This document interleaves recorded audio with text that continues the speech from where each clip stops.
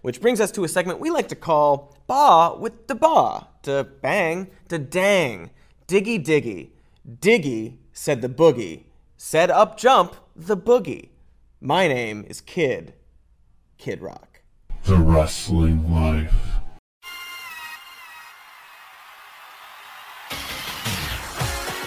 Hey everybody, it's The Wrestling Life. It's episode 298.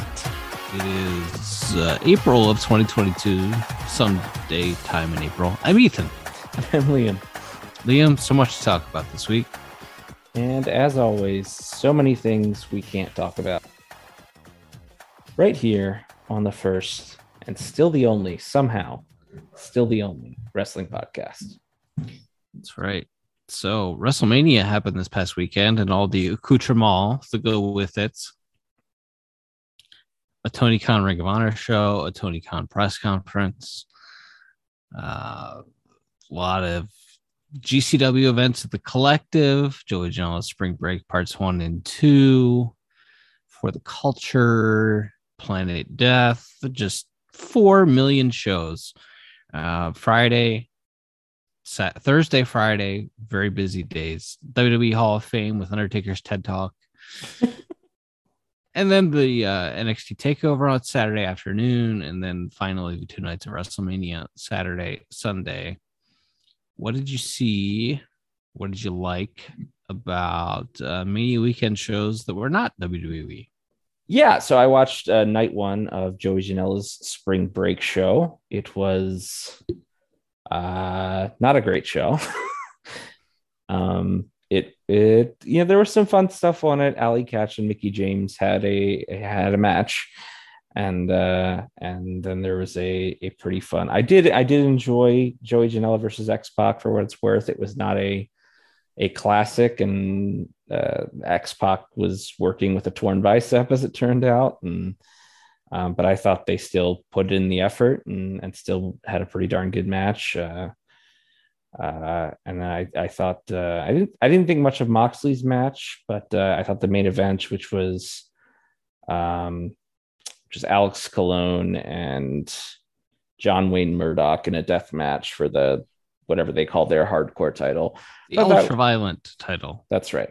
Thought that was really good up until I thought the finish was very odd, and I didn't hear anything about Alex Colon being like actually hurt.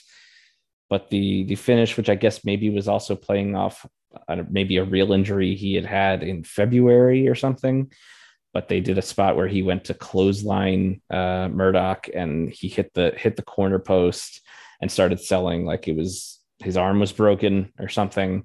And then like a minute later, Murdoch just put him in an arm breaker and submitted him. So it was kind of a flat ending. But it was a GCW show, which it had some high highs and some stuff that I didn't think was as good, but it was certainly memorable. It had a good atmosphere to it. And then Friday I watched the Ring of Honor Supercard of Honor show, which was also I thought top to bottom was a pretty strong show as far as the wrestling. I didn't think Willa Nightingale and Mercedes Martinez was very good, but the rest of the card I thought was pretty solid. I think the standout match, obviously, maybe you could argue of the entire weekend, was the FTR Briscoes match. That was fantastic.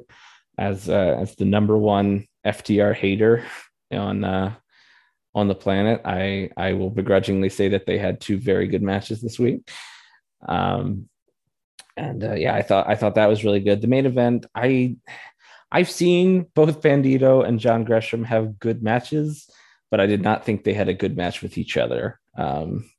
So I thought the main event was a little flat, but then the main event almost was kind of just the precursor to what everyone was really talking about when the show was over, which is that Samoa Joe showed up. Yeah, definitely. I don't know that it's super unexpected that he ended up there, but maybe the time and place was unexpected. Yeah, I think we touched on it briefly last week, as we have perhaps discussed a bit in the past. Tony Khan has a fondness for announcements and for teasing a big surprise, and he had mentioned in one of his various interviews that he does, Busted Open or one of those shows, that He said he had heard some fans or seen some fans tweeting about leaving the Ring of Honor show a little early to make some other show. And then he said, "Oh, that's not. I wouldn't do that because there's going to be a really big deal at the end of the show that you're going to want to be there for." And I was like, "Well, at that point, it's like, what could be a really big deal?" And I was like, to me, it had to be either like Danielson or a new person. And it's like, who would be a new person that would debut at a Ring of Honor show that would make sense and would be seen as a big deal to fans of ROH and Ring of Honor. And at that point, it was like, yeah, okay, Joe would be on that list at the very least. But yeah, I mean, he's back and he's wrestling, and they're shooting angles, and they shot an angle on Ring of Honor at the end of the show with Jay Lethal turning heel and Joe showing up to run him and Sanjay Dutt off, and then they continued that story on Dynamite this week, but we can get to that in a moment. So we have to watch Ring of Honor now, and we have to watch Dynamite now, and oh boy. Look, at the very least on Dynamite, they did show recaps, so they didn't expect the 900 some thousand people having that watch Dynamite every week to have seen this ROH show. But yeah, it looks like they will be, in addition to the Dynamites and Rampages, the ROH shows will also have angles that lead into things on AEW television going forward. Thrilled. I'm thrilled that I get to watch not one, but two Tony Khan booked promotions. Mm-hmm. It's wonderful. All right. So then Friday night Hall of Fame. I still not have seen the Hall of Fame because I forget what I had to watch. Rampage, I think. I think I had to watch Rampage during the Hall of Fame. Apparently, The Undertaker gave a TED Talk and is auditioning to be a televangelist or something. Yeah, I watched most of the Hall of Fame. I kind of skimmed Undertaker's, like, because he talked for like 50 minutes, and I don't think he's an interesting enough guy to talk for that long. So I did. There's some nice stories he told. He shouted out to Shawn Michaels and mentioned, told a story which I hadn't heard. He may have told it on the one of the documentaries last year, but about, they were told they were going on third at WrestleMania 25 and they had 15 minutes. And then they, without saying this, he said they pitched a fit and got put on later in the show and got more time. And that once they were done, they had, everybody that had to follow them wished they had gone on last and all that stuff. So it's like, there's some nice moments in there as far as him shouting out Triple H and Shawn and Kane and whoever else. Didn't mention Foley, which I thought was interesting, considering that guy kind of that middle part of Undertaker's career where he wasn't having good matches and wasn't a hot character. Mick Foley, pretty big part of of helping him through that era, and did not get a mention. But well, the WWE narrative is that Undertaker made Foley, not vice versa. Mm-hmm. I guess so, but yeah, he did not. So he talked for a long time. It seemed like a nice enough speech. He got real emotional talking about his children and stuff like that. So it was, if you didn't know what type of person he was, you could probably really enjoy the speech. I think the highlight of the Hall of Fame for me was probably the Shad Gaspard getting the Warrior Award, minus the giant Warrior statue and Dana Warrior being out there.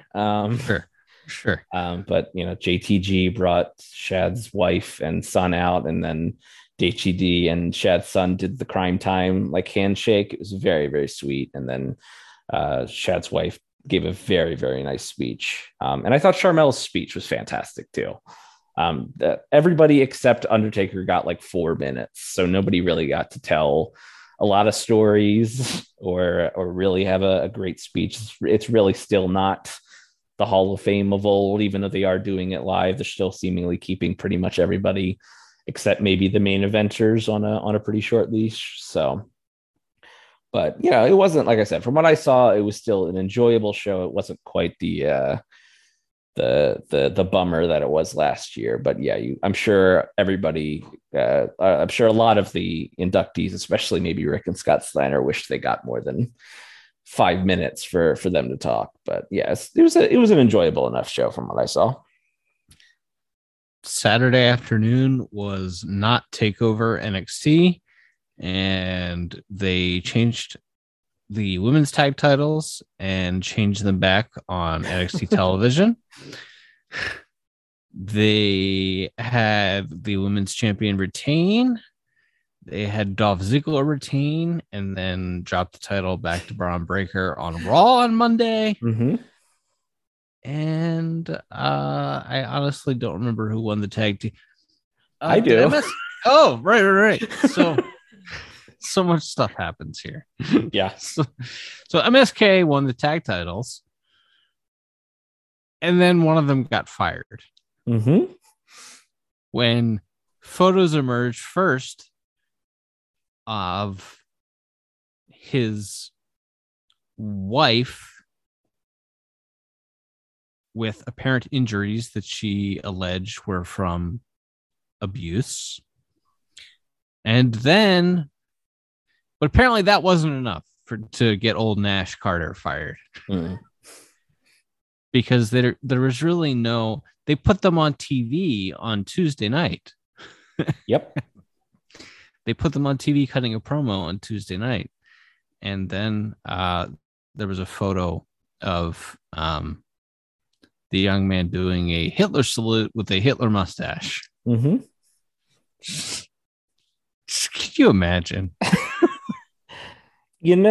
And look, I think I'm not going to try to justify anything. If you asked me, just to be clear, if you asked me to analyze what that photo was, I would say this was a guy who was trying to be edgy and funny. He could also be a real racist, because to my knowledge, he hasn't commented on the photo or any of this publicly.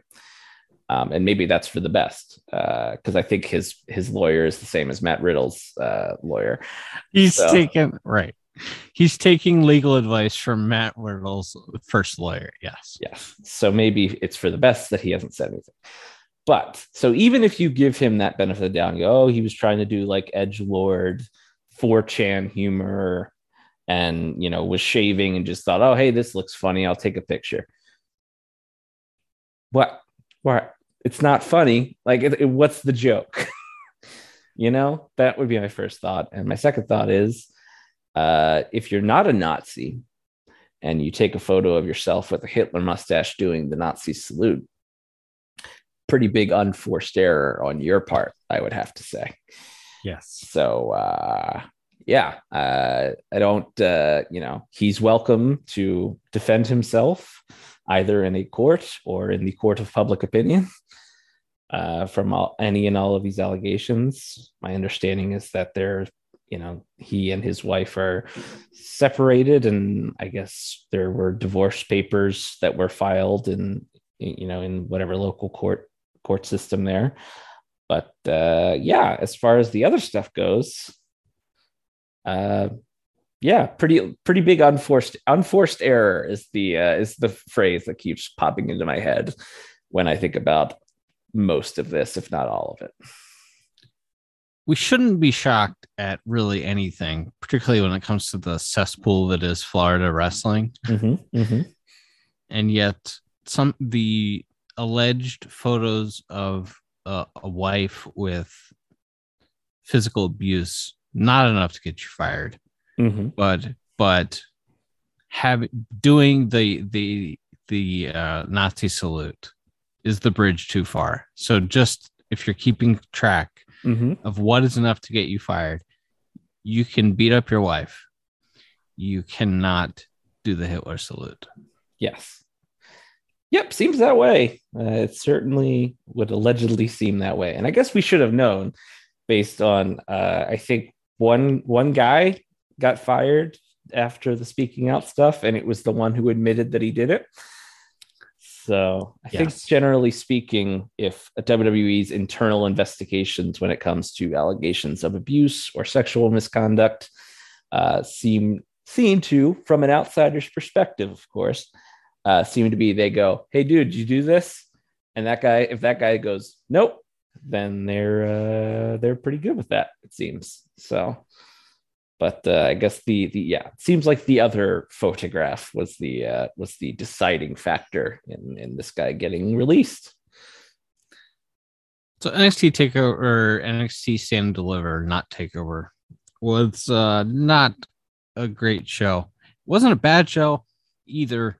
It was just not really worth your time on a Saturday afternoon when there were like 900 more hours of wrestling to come that day. Mm-hmm. And then WrestleMania Night 1 happened, and boy, was that show a lot of fun. Mm-hmm. Yeah, it was pretty darn fantastic. It was in fact pretty stupendous, I have to say. Indeed. Indeed. The unfortunate part was when Rick Boogs' leg buckled in the opening match, and he tore his leg up apparently, and they may or may not have changed to finish. I don't think the Usos were losing the titles regardless, but maybe the mechanics of how that finish went about changed.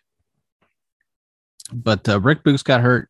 Happy Corbin was supposed to have a special entrance with a Rolls Royce. The Rolls Royce wouldn't start. Drew McIntyre beat Happy Corbin and then chopped the ropes with his sword. I don't know what we're doing here. The Miz and Logan Paul beat the Mysterios, and then the Miz turned on Logan Paul because apparently it was in his deal that he was going to be a babyface.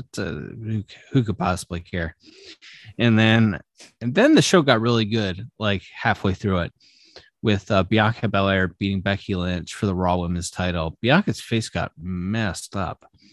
She's wearing sunglasses on Raw and posted a photo of. I know you were speculating that maybe it was a broken orbital, Mm-hmm. and certainly, if you've watched enough MMA and you've seen guys break their orbital bone and the way it swells up like that, it's possible. But I feel like maybe we would have heard. But anyway, she got a really bad black eye, but she and Becky Lynch had a really great match, one of the best matches of the weekend. Without question. Mm-hmm. And they pulled the trigger, and Bianca Belair actually beat Becky Lynch. Yeah, we had discussed that a bit last week, that we were concerned that we might stall.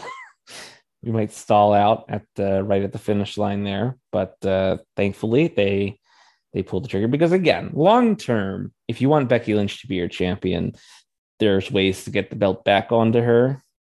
But for the story they were telling, Bianca really had, unless you're going to fire Bianca, there's really no other solution in my mind than she had to win on that night with that story, with the 8 months of buildup or whatever that they had put into this. So yeah, and they had a fantastic match. Becky, I thought, Becky for me in the ring is not always a guaranteed home run. She doesn't strike out very often, but she doesn't hit a lot of home runs either, for me. So I thought she and Bianca gelled really, really well together. And the match is all sort of built around Becky just keeps cutting Bianca off every time she gets on offense for the first half of it. And you just really build up Becky being this bully and just being angry, and again, pulling on Bianca's ponytail at every opportunity. And then, it led to, I think, one of the coolest finishes I've ever seen,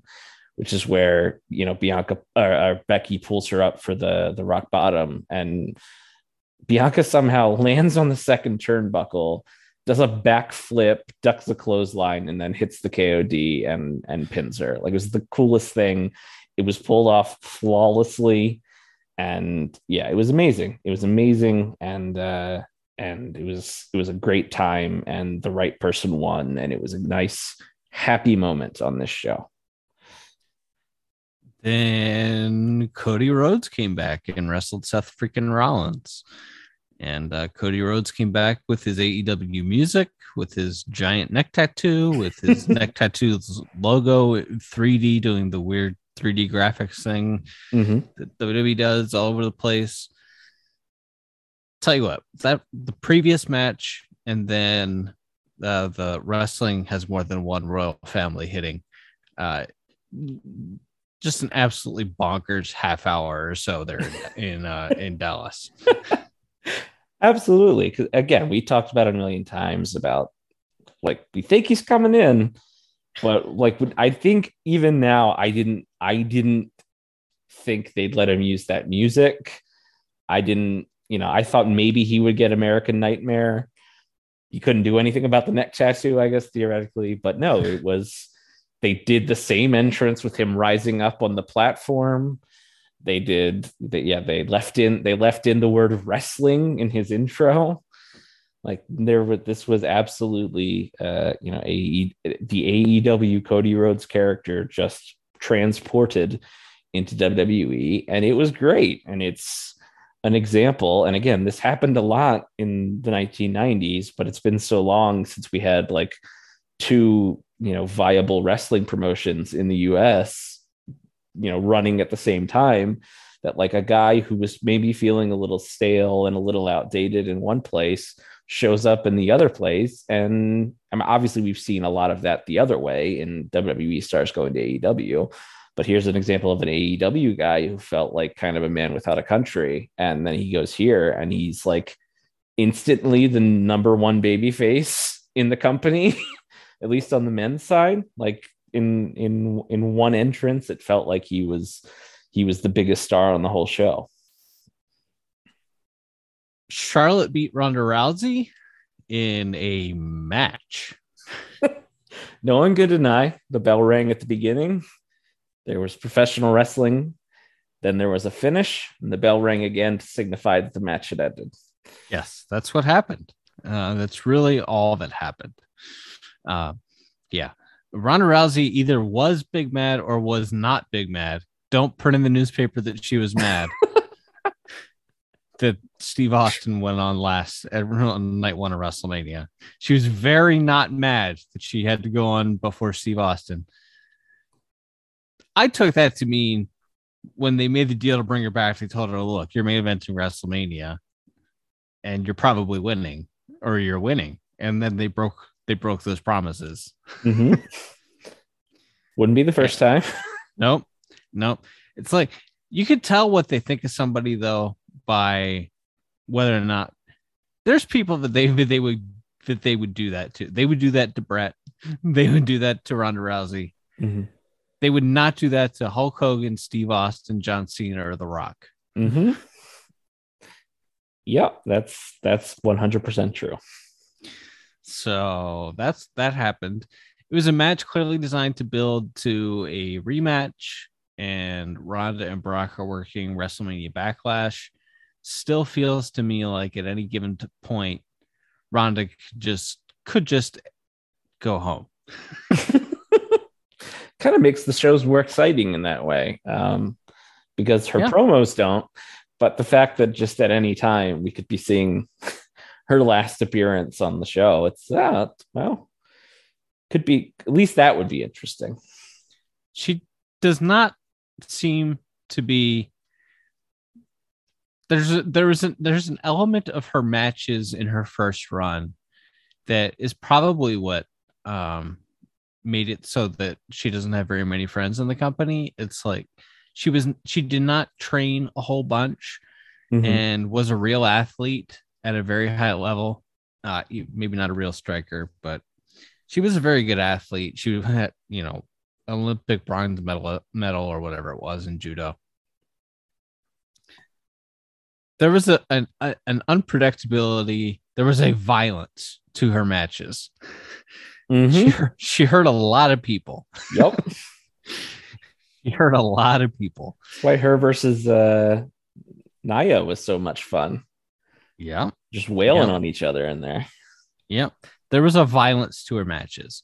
And whatever it is in this run, that doesn't necessarily seem to be there, but also the matches just aren't, I don't think they're very good. It's like you're a few years older, you're a few years out of not really doing a whole lot of athletic things, and it's just, you're probably not practicing a lot. It's Mhm. like a lot of elements, but for whatever reason, this Ronda Rousey thing just isn't clicking. I think number one reason is she should be a heel. Um, Sure. Yeah. uh, and I mean the alternative there, though, I think would be Charlotte would be a babyface, which is also no bueno. So maybe Well, you could have just not booked the match. That's your other option there. the only match that made sense is heel Ronda Rousey versus babyface Becky Lynch. Mhm. And for whatever, they were dead set on Becky being a heel, which maybe was her call because she's like, look, if I'm coming back, I wanted to do something that challenges me. And so I wanted to do this. And they were like, okay, well, we'll do whatever to get you back. So that makes sense. But Ronda does not want to be a baby face. She hates wrestling fans. She hates all fans. And yet, Yeah, and rightfully so to an extent. I mean, terrible people. Just, I think MMA fans are worse people and human beings than Probably. wrestling fans. But still, she was dead set on being a heel when she came back, and they're like, "No, you have to be a babyface." And I don't know. There's a lot of reasons it's not clicking. But yeah, Charlotte beat her, and Charlotte is a heel, and Ronda's a babyface. I don't know, man. I don't know. Steve Austin then main evented WrestleMania in what is supposed to be his last match. So they did a match. Kevin Owens main evented WrestleMania against Stone Cold Steve Austin in a no holds barred match. What did you think of this? Overall, my first thought was, if I were running a wrestling company and I was going to have Stone Cold Steve Austin wrestle on my show, I would say that many times before the date of the show. I understand, and I think you maybe I'll leave this to you. I think you kind of had some insight onto why they didn't, but that was my first thought.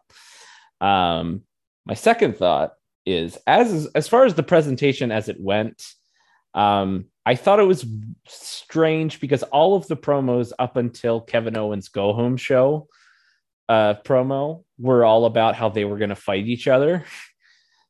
And then on the go home show, Kevin's like, no, we're just going to have a conversation.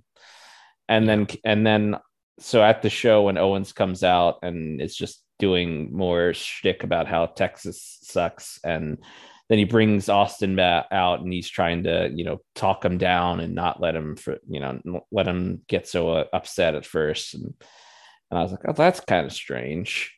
Like why you switched notes there at the last second. And then, in fact, they just said, well, we're going to have a match now. And they did it. Austin wrestled in a t-shirt and his jorts. He was too scared to show us his thighs. And I mean, as far as what it was, I think it was like as close to a 1999 Steve Austin main event as Steve Austin was capable of giving us at this point. You got your stops in the corner. You got your brawling on the outside of the ring. Steve did not take very many bumps until he took a suplex on the concrete, and then gave a couple of suplexes on the stage. Did not do it. There was like one spot where Owens whipped him into the barricade and Steve had to run. Oof, would not recommend working that in. But yeah, I mean, overall, I think it's delivered what people wanted to see, which was Steve Austin wrestle one last time. And, he was in there with a guy who idolized him and who, was a good guy to be in there with. But it was a little, I felt the road to get there was very bizarre, but the result was enjoyable and memorable. It was 3 minutes of really solid action spread over 15 minutes. Fair, yes. Yeah. So I guess the logic was, if you promised people a Steve Austin match and you had given them what they gave you, that maybe people would have been disappointed. And the narrative coming out of the show is Steve Austin is old and slow and can't go anymore, and delivered a very underwhelming main event. But if you promise nothing, something, and give them what you gave them, nobody is upset. And that's a little bit galaxy brain for me, but I at least understand it. So I think that's what they did. Yeah, I think that's a fair assessment. That's the assessment that made the most sense to me. Steve Austin coming back did not bother me the way Shawn Michaels coming back bothered me. And there were two guys that stayed retired the longest, I think. Michaels was like 8 years or 9 years or something. I don't know. And Austin was 19 years. I was very upset when Shawn came back because it felt like a money grab, and it felt like the thing he said for years was, look, I don't want to break my word to The Undertaker. And then he came back and did a tag match with The Undertaker on a Blood Money show in Saudi Arabia. And like those four all made a pact. They're going to make a bunch of money together and blah, blah, blah, blah, blah. Austin coming back and doing one more match and then drinking beer with his brother in the middle of the ring in Dallas didn't bother me for whatever reason. Yeah, I mean, I think maybe the reason is he didn't. I mean, I'm sure he didn't do it for free, right? But maybe, it feels like this was an event built around him, done to try to have a big, memorable final big Steve Austin moment. I guess technically it's not the final one because then you had another one the next night. But as far as a match goes, I mean, like I said, I think you're right. As far as like if you ranked it bell to bell with the sound down, not great, but the crowd wanted it to be special, and for what it was. So I think it's one of those things where it was fun in the moment. If you try to go back and watch it in a couple of years, you might notice how little they're doing. And again, that to an extent, that's a testament to both of these guys, right, that they got so much out of so little. But yeah, it was a happening. Yep. As Gorilla Monsoon, let's say. Yep. Night 2, Raw Tag title match opened the show. RK Bro retained the titles. There's only 3 teams on Raw. Whatever. Who could possibly care? The very problematic Gable Steveson got in the ring after, and are they high on Gable Steveson. Yep. Gable Steveson and Matt Riddle were toasting each other. Yep. Just no commentary added. Just pointing that out. No thing that happened. Bob Lashley beat Omos, so doesn't seem like a good time to be Omos here. Yeah, once they've decided to let you do jobs as a giant, you're going to be dancing in a few months here. And then, depending on what they're paying you, you could be out of a job and they'll move on to the next giant in a year or two. They did give Omos MVP on Raw the next night, and Lashley turned babyface, and Omos is still a heel, I guess, with MVP as his mouthpiece, which, to me, the best part of the Omos thing is him standing there. And I don't think his promos were especially bad, but boy, this match with Bobby Lashley, horrendous. Yeah, it was not good. I could not believe that Bobby Lashley, coming off of a shoulder injury, took a gorilla press throw from a not particularly well-trained guy and landed directly on his shoulder on the fall. I was like, that's a brave thing for a 46-year-old guy coming off of a shoulder injury to do. But yeah, it was not good. It was very much a classic 1985 beat, like Duggan and an earthquake or something. Yes. It's like Bobby Lashley is very explosive. He's an incredible athlete, but he's also, 46 and carrying around a lot of muscle mass. So he's not going to. And then also, what can he do with a guy that's that limited on the other side? So it's probably an insult to John Tenta that I just compared almost. Because he's significantly more limited than Earthquake was. But yeah, that was Duggan and Dino Bravo. Dino Bravo. There you go. Yeah, Dino Bravo could not do a damn thing. Yeah, so it was not very. So it was either at best it was boring in spots, and at worst it looked awful in other spots. So. Yeah. then business really picked up on this show with Johnny Knoxville beating Sami Zayn in an anything goes match. This is one of the most fun matches in history. Yes. Like if you were to say this is the best match of all time, I would not argue with you. It was incredible. It was like, how often does, I mean, even on this show, WWE involves celebrities and non full-time wrestlers quite often on their shows. And Yes. Sometimes it's good, sometimes it's okay, sometimes it's awful. Yes. But it's like somehow they had Johnny Knoxville from Jackass, who is like 50 years old. Yes. And they're like, you're gonna do a hardcore match, and it's gonna be, not only is it going to be like a love letter to Jackass with like various props and cameos from various crew members Yes. over the years, it's also gonna be like a 2005 CZW match.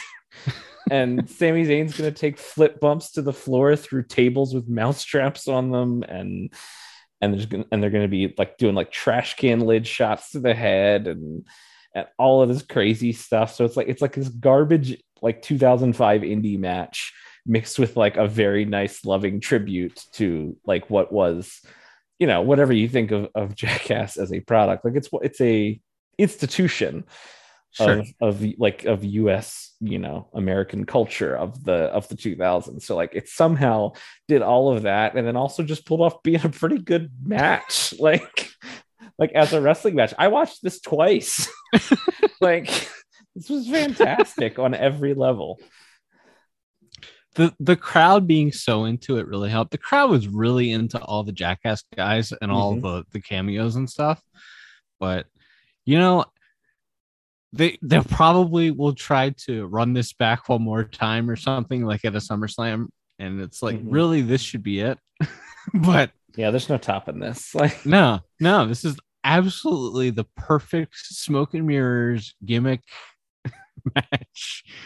Giant mousetrap, bowling balls, fire extinguishers, anything anything you can imagine. They did it. It was so great.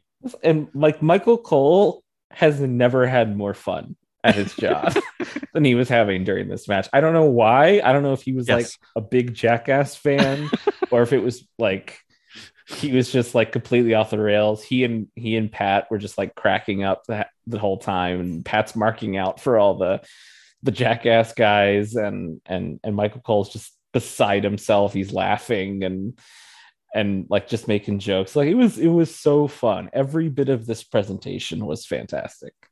We've seen so much bad Michael Cole fake laughing over the years that hearing Michael Cole actually laugh is refreshing. Agreed. Yeah. Sasha and Naomi won the women's tag titles. Whatever. The next night on Raw, they beat Liv Morgan and Rhea Ripley in a championship contenders match, which normally means if you beat the champs, you get a match. So I thought, oh, great. They're going to, they just put the titles on them. And they're already going to be the champs. No, the champs beat the challengers. And then the challengers were awarded another match for the titles the following week. Why not? Well, what else are you going to do? You know? Yeah. Well, they're setting up, you know, it appears that they're setting up Rhea Ripley turning on Liv Morgan, obviously. And it actually ties into the next match, which Edge beat AJ Styles with help from Damian Priest. And I guess the word is that they're giving Edge a little stable here with Edge, Damian Priest, maybe Ciampa, and maybe Rhea Ripley. And it would make sense if Rhea is going to go heel for her to be a part of that group, I suppose. I guess that works in the sense of like Edge can I to be fair, I don't think she's had a lot of opportunities to do so, but Rhea maybe isn't a super strong promo, especially if she's trying to be a heel. So you could potentially have Edge be working as a manager in some spaces for her. Also, I assume Edge isn't going to be on the road, or at least not going to be wrestling every month. Like last year, he took a pretty long break after Mania. So you can have him put this stable together, and then he maybe doesn't have to go to TV every week, or if he does, he just has to stand in the corner and then talk for whoever. Like, I think that's fine. I mean, this is this will tie into the only thing I'll say about Dynamite at this point, which is the Julia Hart stuff, which is that I'm fine if you want to make her a heel, I guess, or put her with Aleister Black even. Right. But don't spin me spooky lore about it. Just do it. That's kind of my stuff with Edge and this group of he's opened up the thesaurus. So he's like a little bit Aleister Black. He's a little bit like the Nick Bockwinkel, Chris Jericho heel because he's using big words and wearing a suit. And then he's mixed in like some corporate ministry or something like that in there as well. Yeah, I'm not entirely sure what he's up to or what this is in his mind, but it's it is one of those things where you'd like to ask him, hey Adam, big fan. Like, yes. What do you what does this look like in your head? And then how close to what we see on screen is what is that? Yes, I'm not sure. But we'll see what happens there going forward. Sheamus and Ridge, along with their pal Butch, who they grew up with in the pubs of Dublin, Ireland, beat the New Day in a match that was cut from night 1 and got 1 minute and 40 seconds on night 2. We simply didn't have the time. Sure, why not? Well, because Pat McAfee beating Austin Theory had to go 10 minutes. Mm-hmm. And then Mr. McMahon wrestling against Pat McAfee and beating Pat McAfee. Austin Theory couldn't beat Pat McAfee, but 76-year-old Vince McMahon could beat Pat McAfee in 4 minutes. Whatever. Yeah. It was an angle to set up Steve Austin coming out, and it was good in that sense. Yeah, no, I would have maybe just, had Vince get in McAfee's face and have Theory beat him down and then hit Austin's music. I don't think he had to do the match. I was reminded, I forget who said it on Twitter, they're doing that Netflix documentary about Vince. Yes. And I wonder if maybe this is the finale of it.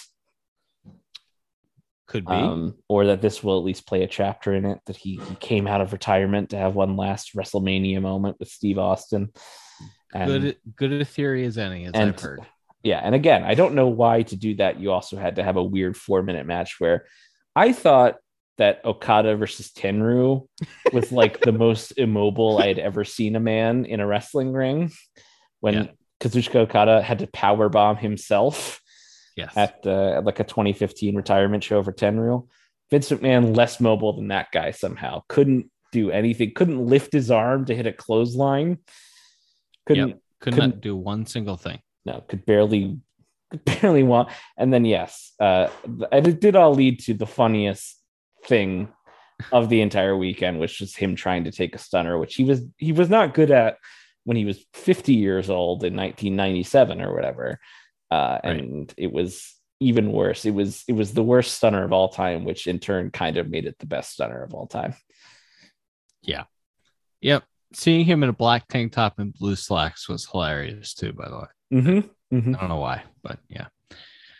Roman Reigns beat Brock Lesnar in kind of a dud main event. This didn't do anything for me. Yeah, the crowd didn't turn on it this time. So there's that. But yeah, it was the Roman Reigns and Brock Lesnar match. It's that match they always have, except maybe a shorter version, and maybe Brock got his bell rung at one point, and maybe Roman hurt his shoulder or something. Hard to say, but they just went like 12 minutes, and Roman beat him with a spear. It wasn't particularly eventful. Suplex, Superman punch, spear through the barricade, spear, kick out, F5 kick out, spear, kick out, F5 kick out. Yeah. I'm back to the point where I don't need to see this match template again for a long time. But yeah, so we'll see where they go here. And then the next night, Cody Rhodes opened the show on Raw saying he's going to win the WWF title. His daddy never won.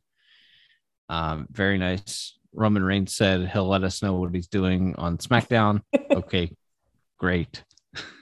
Sounds great. Mm-hmm. Veer showed up. Not a whole lot happened on the Raw after WrestleMania, which frankly, I'm okay if you want to kill the concept, but boy, did they kill the concept. Well, it's just, and it's funny because it turned out they had their biggest audience since like January of 2021 for this show. So you probably should have shot an angle. Yes. But I think their mindset was everybody's burnt out and we're going up against the NCAA finals. So we'll have Cody come out in the first hour. We had the very exciting return / debut of Ezekiel. Oh, that's right. The return. Yes. Don Morocco walked out on Raw this week to do a segment with Kevin Owens. Yeah. And then we just sort of punted for the rest of the 2 hours. Nothing on the show was bad, but it all led to a main event where Roman Reigns did his entrance, said his catchphrases, and then said, "I'm not doing any angles tonight. I'll see you Friday." Well, all right. And then Cody beat Kevin Owens in a dark match. Mm-hmm. Like I understand not wanting to put that match on TV necessarily, but you did screw the 2 million people who watched, and you rewarded the 12,000 people in the building, which, I understand it, but yeah. Better than screwing them both over, I guess. I suppose, but yeah. Dynamite had a real good Young Bucks FTR match and a bunch of stuff setting up a live Rampage next week and a Battle of the Belts show next week and a tables match with the Hardys and the Butcher and the Blade, which had the I can't begin to understand. I just can't begin to understand. What did you think of Dynamite this week? Yeah, I thought the opener, it was a well bookended show and a lot of stuff in the middle that I didn't enjoy. I thought the opener with Adam Cole and Christian was really, really good match. Christian can still have really good matches, and Edge cannot. And then I thought the promo afterwards with Hangman Page was fantastic. And set up that main event. Fascinating to me that they're doing it on the Rampage and not the belt show. But I guess those are just kind of punts at this point. I guess they've just decided they're not gonna try. They're not gonna try to do. Why would you basically tell people that though? Yeah, it's fascinating. It's fascinating to not really even attempt. But and then that led to like I said, I didn't really enjoy most of the middle of the show, and that I thought that Hardy's match was really bad, and I don't blame their opponents for that because they've had good matches and good hardcore brawls with other people. And then I thought the main event was absolutely fantastic, and maybe as good if not better than the Briscoes match from earlier in the week that FTR had. So it was really good. I was a little surprised that it was just a clean finish and FTR won. I think in my head, it made sense for the Bucks to win again here. And then you set up a rubber match, or you set up a third match with them, with FTR finally getting the big win there as baby faces, but they gave it to him here instead. They did. My only knock on that match is they did the foot on the rope, ring the bell, restart the match thing. That's fair. Yeah. So even if you don't ring the bell, or if you do that spot, just don't ring the bell, because ringing the bell takes the fans out of it. And then you announce, okay, no, his foot was on the rope. We're restarting the match, like Hogan and Randy Orton at SummerSlam 2006. It was like, you don't have to do the foot. You don't have to ring the bell. The ref can just realize it. Anyway, that's my only knock on that match. Yeah, I mean, I thought it was really, really strong. It was a total like Young Bucks match, but it was kind of fascinating to see them do that and still be the heels, and for the crowd to really embrace FTR as baby faces was pretty fascinating. I think FTR are better suited to be baby faces. because it's less of them on offense, which is when I get a little bit bored watching their matches a lot of time. I think both guys have good fire. They're both good at selling, and I think they could have a good fun run as baby faces and maybe actually live up to what a lot of people were hoping they would be in AEW. Which again, for my money, they really had not, other than a few matches with Sting and CM Punk, and then the 2 matches with the Bucks. So a really good week for FTR. And jokes aside, I don't want to take anything away from them. They've worked really hard, and again, I think they're great, and as baby faces in those 2 matches, and I'd like to see them go on a run as baby faces. Maybe that would be good for them and would help freshen them up going forward. I think the problem, though, is the only problem with that is that just naturally very unlikable people. They're a bit cantankerous, Yes, but we'll see. All right. Oh, and Samoa Joe beat the tar out of Max Caster. That was fun. Yeah, in the Owen Hart tournament. All right. Anything else? No, I think that covers it. I've watched so much professional wrestling in the last 7 days, and most of it, I am happy to say, was somewhere between pretty good to great. So I didn't watch a lot of bad wrestling in the last week, which I appreciate. I thought everything, for the most part, WrestleMania, I had really no expectations for, and I thought Saturday especially was a great show. I thought Sunday was good enough. And then I thought Dynamite this week, like I said, had some good wrestling on it. And then the ROH show had good wrestling on it. So watched a lot of wrestling, saw a lot of good wrestling. So 2 thumbs up for the last week. All right. Roll Tide. Until next time, I'm Ethan. And I'm Liam. We'll be back soon with more stories from the wrestling life. Adios.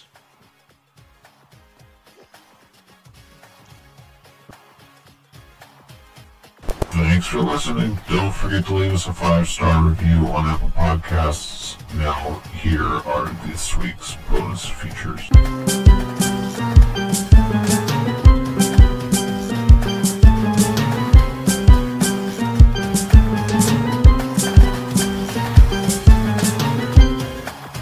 When I worked for a home improvement company and was supervising the door-to-door people, there was a kid every day. I would say, "What's up, Jave? How are you?" And he would say, "You know what, man? We out here." And I'd be like, "Yeah, yeah, we are." And so it's one of my go-to responses when people ask me how I'm doing. I'm like, "You know what? We out here." Makes sense. I like it. We, in fact, out here. Yeah. I'm not going to bury anyone by name because I think sometimes they might listen to the program here, but I'm supposed to have a phone call with someone today at 5:00. They no called, no showed. 5:45 or so, get a message saying, "Oh, I screwed up time zone math. I need to, are you free at 6?" And I said, "Yes." Mm-hmm. No call, no show at 6. Get a message at 6:20. "Sorry, I lost track of time. Can you, here's my phone number. Can you call me?" Well, I can, but none of this was my idea. And I am not the one that needed to talk on the phone. Uh-huh. Just a maddening sequence of events here over the last hour and 45 minutes. Yeah, I'm fascinated by somewhere between 5:45 and 6:00 somehow losing. I can almost understand. I mean, it's still perhaps a bit inconsiderate, but if it's like if you at noon, he was like, "Oh, I need to change the time that we talk. Can we talk at 6 instead?" And then he lost track of time. I'd be like, "All right, there was a lot of time there between when we decided on when you were going to talk and Sure. when the call actually was supposed to take place. But 15 minutes doesn't seem like enough time for me to lose track of time. But that's just me, you know. Yeah. Yeah. Yeah. You would think. You would think that this could. Yes. I've had quite enough of today, to be honest with you. Fair enough. And the day's only just begun. So there we go. Get to drive to New York tomorrow. Oh, that's tomorrow, is it? It is. Yeah. Hope she's not all brothered out, you know. Certainly hope that if you're paying money for a photo opportunity and an autograph, that the person is sober and present in all ways. I think that's fair. I think that's a fair demand given the price and the drive. Yeah. Yeah. But I get a day off work, which is like my first day off work in 3 years. So that's good. Awesome. What else would one do on a day off? You know, when you take a day off from wrestling, the thing you got to do is go do a wrestling thing. Terrible. Oh, Absolutely terrible. I try to keep on keeping on.